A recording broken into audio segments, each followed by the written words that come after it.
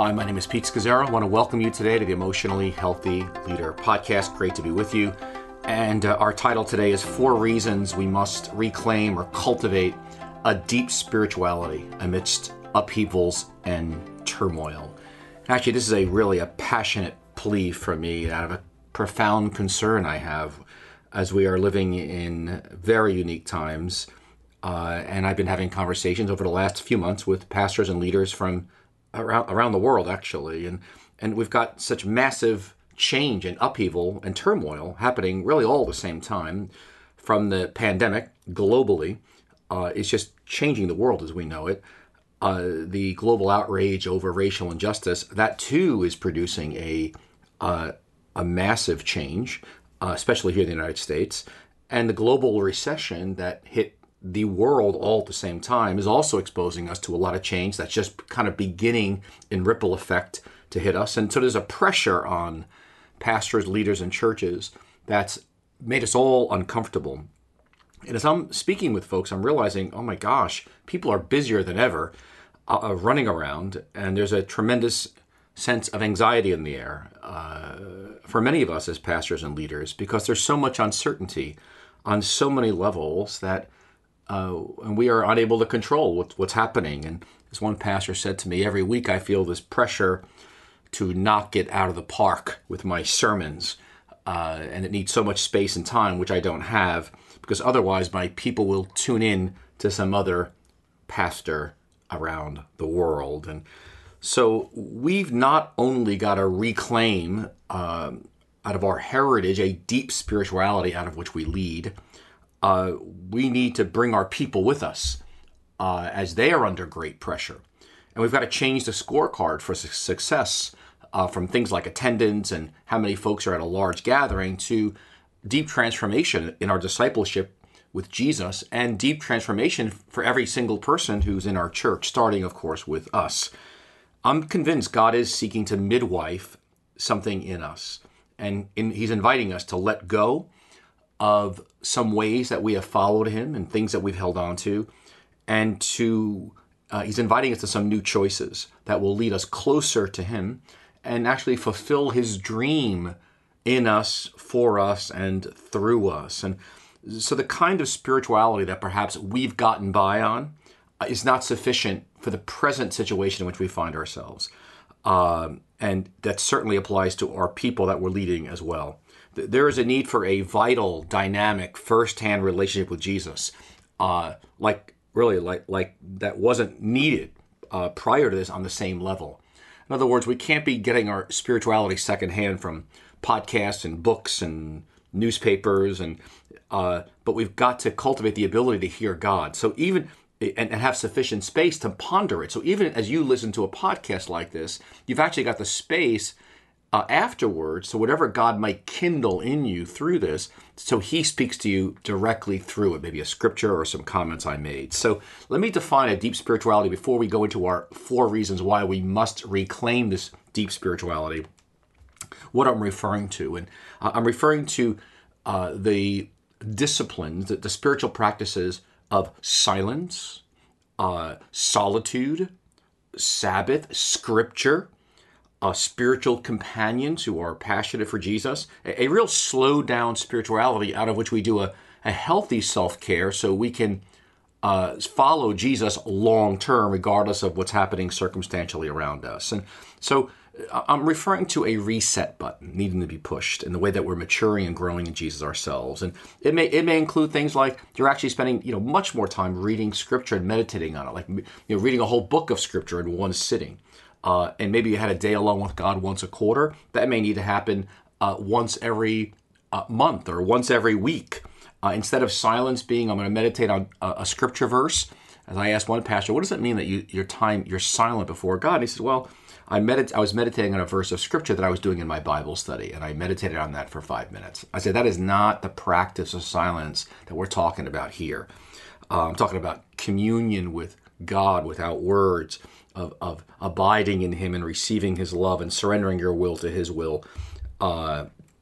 Another level of being still and silent before the Lord. And I read a verse this morning in John 17:24, where Jesus prays, Father, I pray that those you've given me, that they might be where I am to see my glory.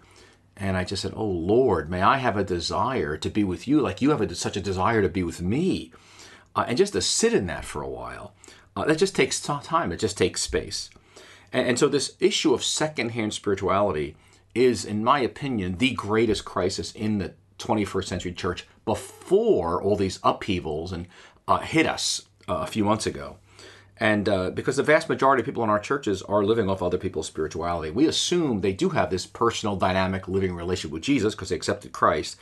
We assume wrong. If you ask people, how often you actually meet with Jesus around Scripture or prayer, and if you do, what do you do, and for how long, and how does silence and solitude and Sabbath and study of Scripture fit into your life? And if you ask for specifics, you actually find out, oh my gosh, this is a shock.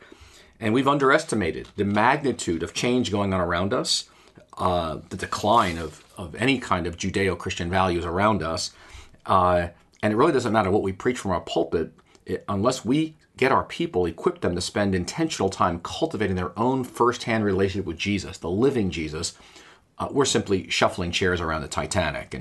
And so if we're going to develop Christ followers who are deeply anchored in Jesus, kind of like an artist or an athlete who has adopted a certain lifestyle and commitments to actually mature and grow, that kind of intentionality, unless we equip people for that, we're in gigantic trouble. But it begins with us first. And if we don't do it, our people, we can't bring our people with us here. So let me go in now why these four reasons why we as leaders and pastors must make a shift and cultivate or reclaim, I would say it's a part of our 2,000-year heritage, a deep spirituality amidst, again, cataclysmic events that may be happening around us and changing the world. Before we do that, let me just mention a resource that I want to make available to you that's on our website and free, and we try to make a resource available to you as often as possible. And it's called, it's called the Daily Office, emotionallyhealthy.org/Daily Office. And basically it's a tool I developed a number of years ago to help people get started with pausing to be with God in the daily office, morning, midday, and evening with God. And it's something you can download onto your phone and use it to kind of anchor your day and stopping to be with Jesus with the goal that you abide in Him all day long. And so let me encourage you to, when you get a chance, go to the website, emotionallyhealthy.org/daily office, and you can download that either in a PDF form that you can, for yourself in print or into your phone. And let me encourage you to do that. So let's go now into our 4 reasons. Okay, I'm going to talk about that by cultivating a deep spirituality, it will keep you grounded. It'll give you perspective. It'll also enable you to walk with integrity in these days. And then finally, it'll enable you to patiently trust God for the long haul. So let me take you one at a time it'll keep you grounded. We are living in emotionally charged times. It is easy to be knocked off center and think short term. And if anything, we need you right now to be is grounded.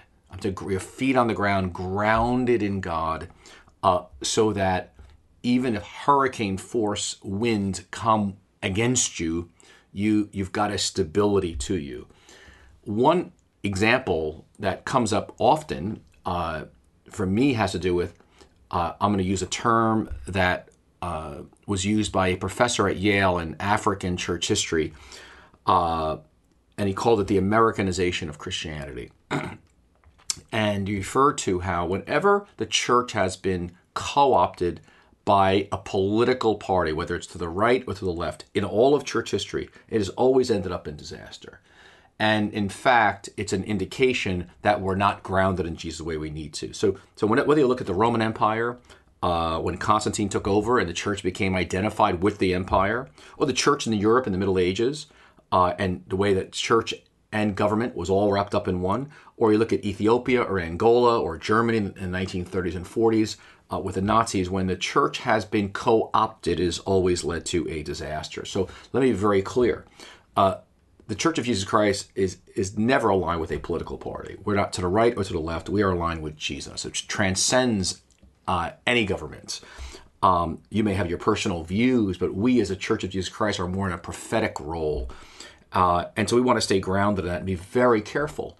I want to say it again as clear as possible, because Scripture will always have certain positions that will put us on different places in the political spectrum.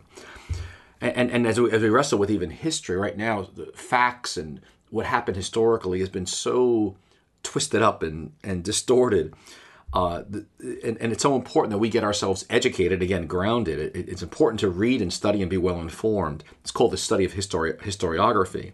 And if you've ever read Educated by Sarah Westover, and she was raised in a fundamentalist Mormon home in the hills of Idaho, and she writes her book about how she came out of this lack of education or ignorance of history. She didn't know about the Holocaust, for example, or the Civil Rights Movement, because her way she was raised by her parents. And it wasn't until 17 years old she actually got to college and began to learn about those things. And she wrote this: what a person knows about the past is limited to what they're told by others. But shifting a misconception can shift the whole world.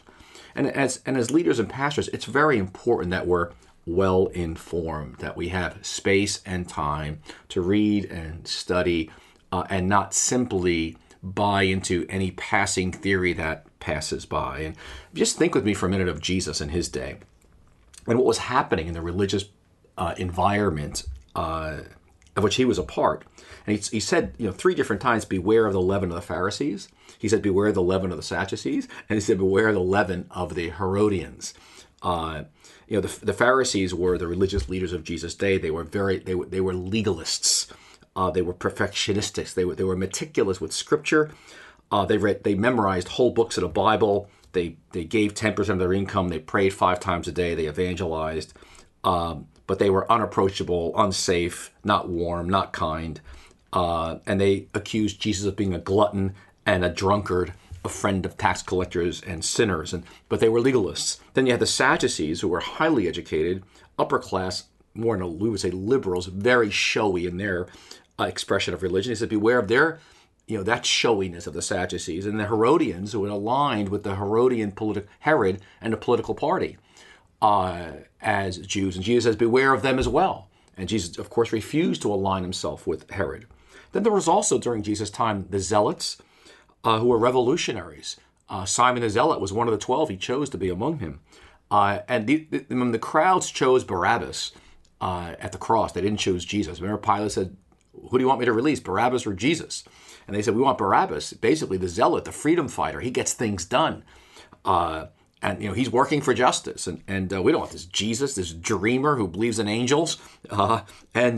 They chose zealots. And Jesus didn't choose the road of the zealots. Then you had the Essenes, who were living in the desert, who had withdrawn from society because the world was so lost.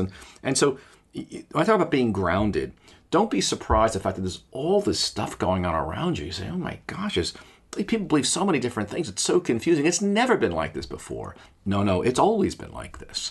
And part of being having a deep spirituality with Jesus in turbulent times, in chaotic times, is that you're grounded. And so that you come to a place where you're able to say to yourself, I have nothing to fear from apparent losses, and I have nothing to gain even from transient achievements. In other words, I'm not holding or striving for anything. I'm free because my anchor is in Jesus. And so if I had some losses, it's okay. And if I had some gains, that's okay too. I'm in a sense, I'm living out of loving union with the Lord God Almighty, and I'm in a good place. So I'm going to give you 2 examples for me where this has played out just in the last few weeks. The first has to do with around the whole issue of racial injustice, systemic racism in the church.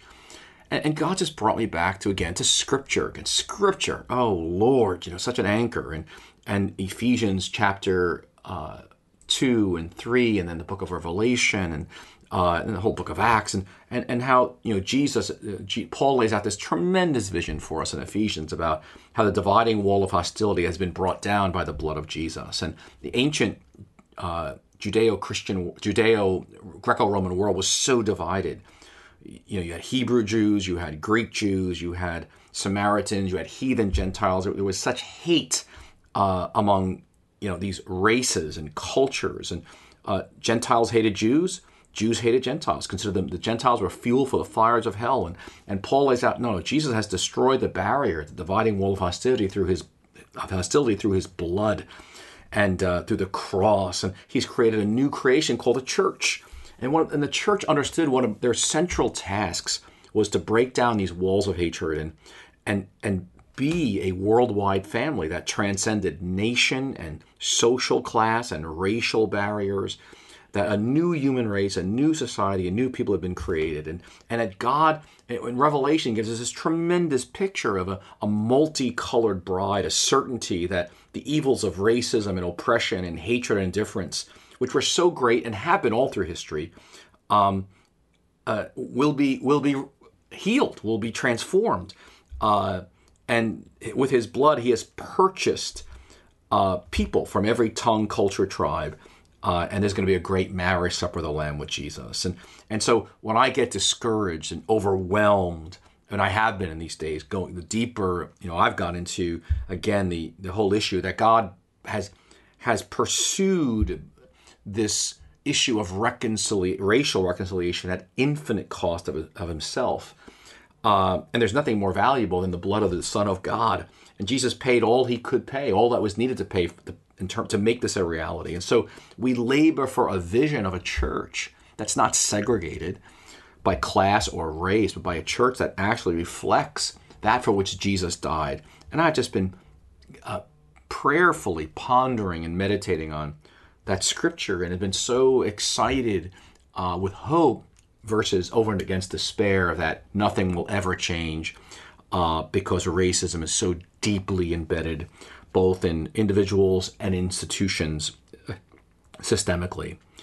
And so, yes, God wins in the end, and his wind is blowing at our back. And a second, talking about being grounded, I've been pondering and meditating on the book of Amos, and that God is really concerned about the outworking of our discipleship. And if you don't know the book of Amos, it's so worth meditating on and reading and studying. It's a very short book, eight chapters, one of the minor prophets. And he goes after the people of the northern kingdom of Israel because of their lack of concern for the poor. He goes, you trample on the heads of the poor as the dust on the ground, and you deny justice to the oppressed. And over again, Amos goes after them because of their idolatry and their lack of concern for the poor and justice. And so at one point he says, I hate your religious festivals, God says. I hate your assemblies, they're a stench to me. Even though you bring me your burnt offerings and grain offerings, I will not accept them. Though you bring choice fellowship offerings, I have no regard for them. Away with the noise of your songs. I will not listen to the music of your harps. But let justice roll like a river and righteousness like a never-failing stream. And he says, woe to you who are complacent in Zion. And he goes after they're very wealthy and comfortable, and they have these great songs, and you're feasting. He goes, but I hate your pride. And it's so interesting. I to read and meditate on this book now in light of our present historical context is, again, such a revelation at the outworking of discipleship for me and for the church is so critical. And I can see we can have great worship meetings and big buildings, and I can get very comfortable in my walk with Jesus, but not be grounded. And Amos is a grounding book. And so again, we're back to some of the practices of a deep spirituality that ground us. Things like silence and solitude in Scripture and Sabbath. But let me move on to the second reason why we must reset our own spirituality and our rhythms and deepen our walk with God instead of getting busier doing things, actually to get less busy doing things and more active in seeking the face of God. But here's a second reason. It'll give you perspective. Deepening your spirituality will give you perspective. And I'd like to take my comments from the book of Habakkuk, which has been the book I've probably been reading and studying 3 or 4 times a week because of its importance and to today. And Habakkuk, he begins by saying, he says in Habakkuk 1:5, God says to Habakkuk, look at the nations and watch and be utterly amazed, for I am going to do something in your days that you would not believe even if you were told. And Habakkuk is writing in a moment in history when he's in Jerusalem and the Babylonian Empire has surrounded the city, and they are about to come into Jerusalem and wipe it out. They've conquered all the surrounding nations. And the Babylonians are evil, they're idolatrous, they reek with all the opposite values of the God of Israel. And Habakkuk is horrified that this is happening. And so he cries out to God. And the Lord says to him, I'm going to do something in your days that you wouldn't believe even if you were told. And to me, that is the verse that describes what's happening in our day. Who would have ever imagined in the space of just 4 or 5 months, the entire world as we know would be completely changed? And that's what happened to him. Pandemics, global recessions, I mean, you name it, job losses, churches closed around the world, the acceleration of trends, massive losses. And so his context obviously is different than ours. But what he does is so important. And again, the word here is we need to deepen our spirituality like Habakkuk does here, so we have perspective. And so here's what he does. In chapter 2, it says, I will stand at my watch and station myself on the ramparts of the wall. And I will look to see what he will say to me and what answer I am to give to this complaint. And so he gets into a place of stillness and silence. It really is Psalm 130. I will wait for the Lord more than watchmen wait for the morning, more than watchmen wait for the morning. Again, that's one of the core. I pray that every day. It's part of the daily office I'm inviting you to download on our website because it's such a tremendous prayer to pray in these days from Psalm 130. I believe it's part of the midday or evening office in that download. And then the Lord says to him, write down what I say to you. And so he commits himself to silence and stillness and listening and waiting before the Lord. And then God says, I'm going to speak to you. And so God gives him scripture. And then the Lord says this, though it linger, wait for it. And it will certainly come and will not delay. In other words, my words are true. And they may not get fulfilled tomorrow or next week, but they will be. And scripture gives us perspective. And then the Lord says, and the earth will be filled with the knowledge of the glory of the Lord as the waters cover the sea. We need to hear that word today. And the Lord is in his holy temple. Let all the earth be silent before him. It's tremendous.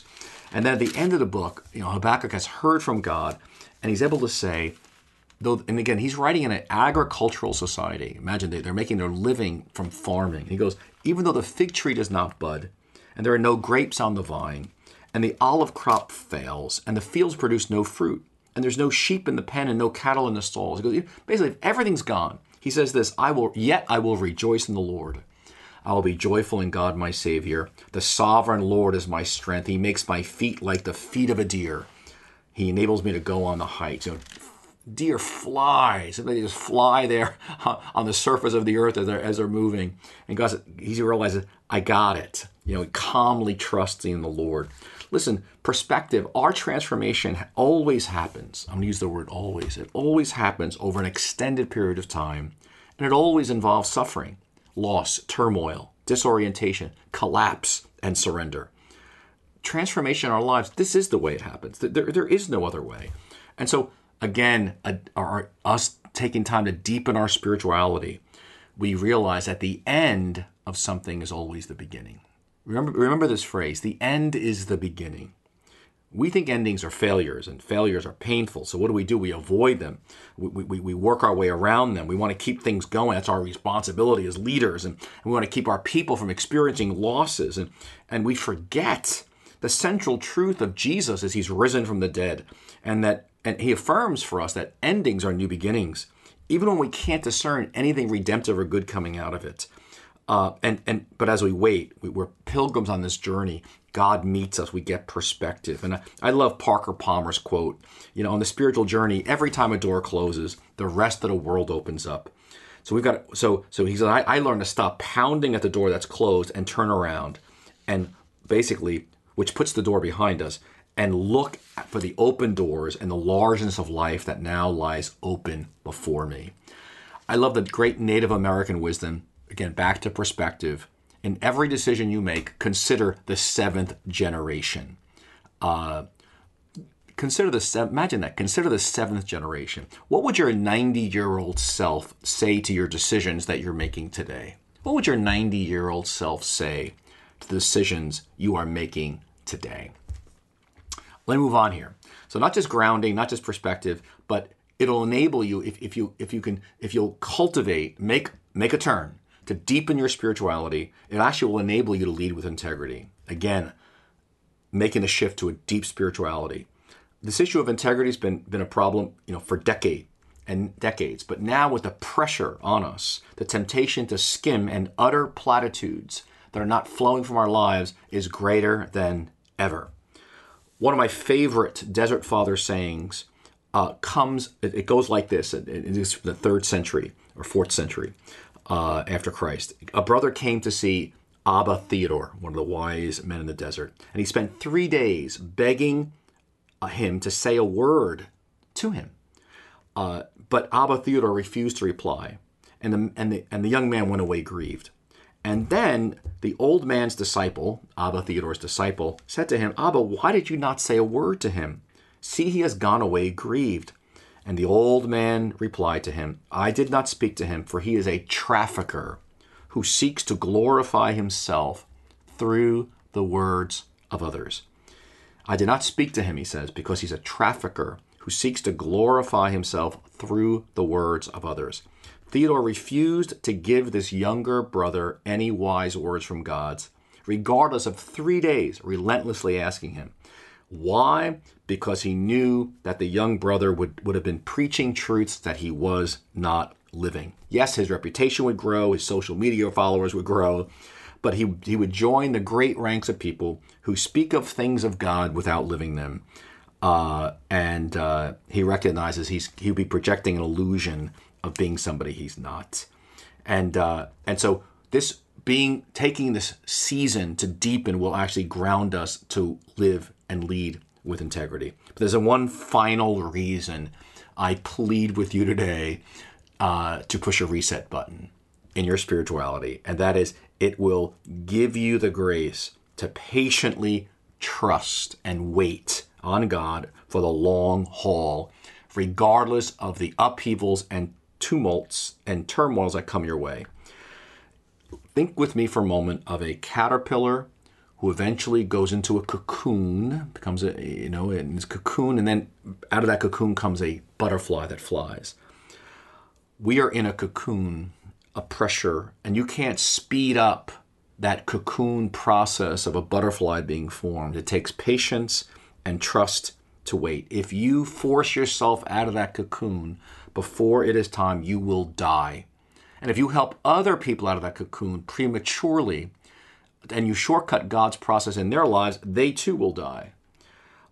It is critically important that we deepen our walk with God right now so that we long-term are transformed to the people God intends. You may be listening to me and you're in your 20s or 30s or 40s, maybe even your 50s, but God's thinking about you in your 70s and 80s.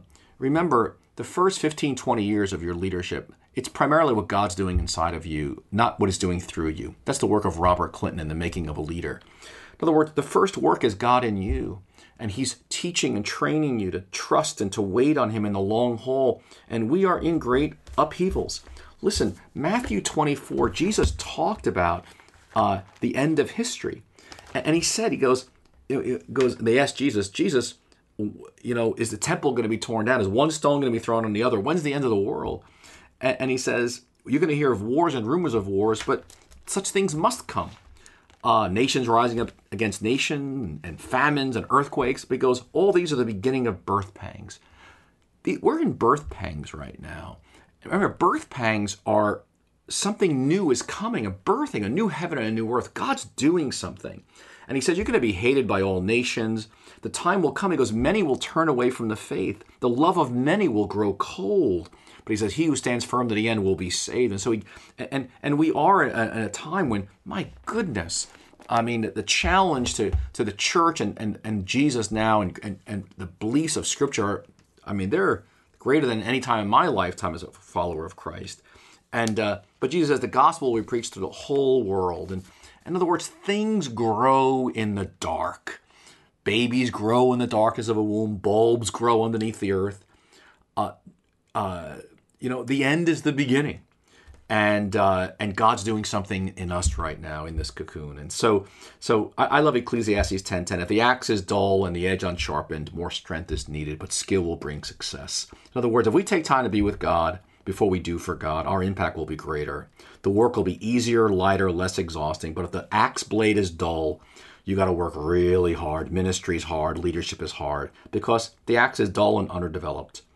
So let me invite you. I plead with you to reclaim the deep spirituality that's ours in God amidst any upheaval or turmoil that we're in, and who knows what's coming. And let me invite you to reset around Scripture and silence and solitude and Sabbath and finding spiritual companions, slowing your life down so that you're in a deep place of abiding in Jesus.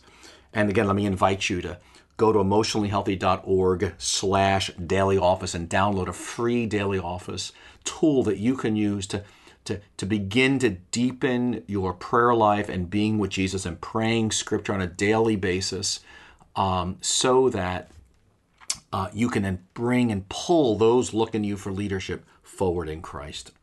God bless everybody. It's been such a joy to be with you. I pray that God meets you in this podcast and that you will overflow with the love and the life and the wisdom of Jesus this day. God bless everybody. Have a wonderful day.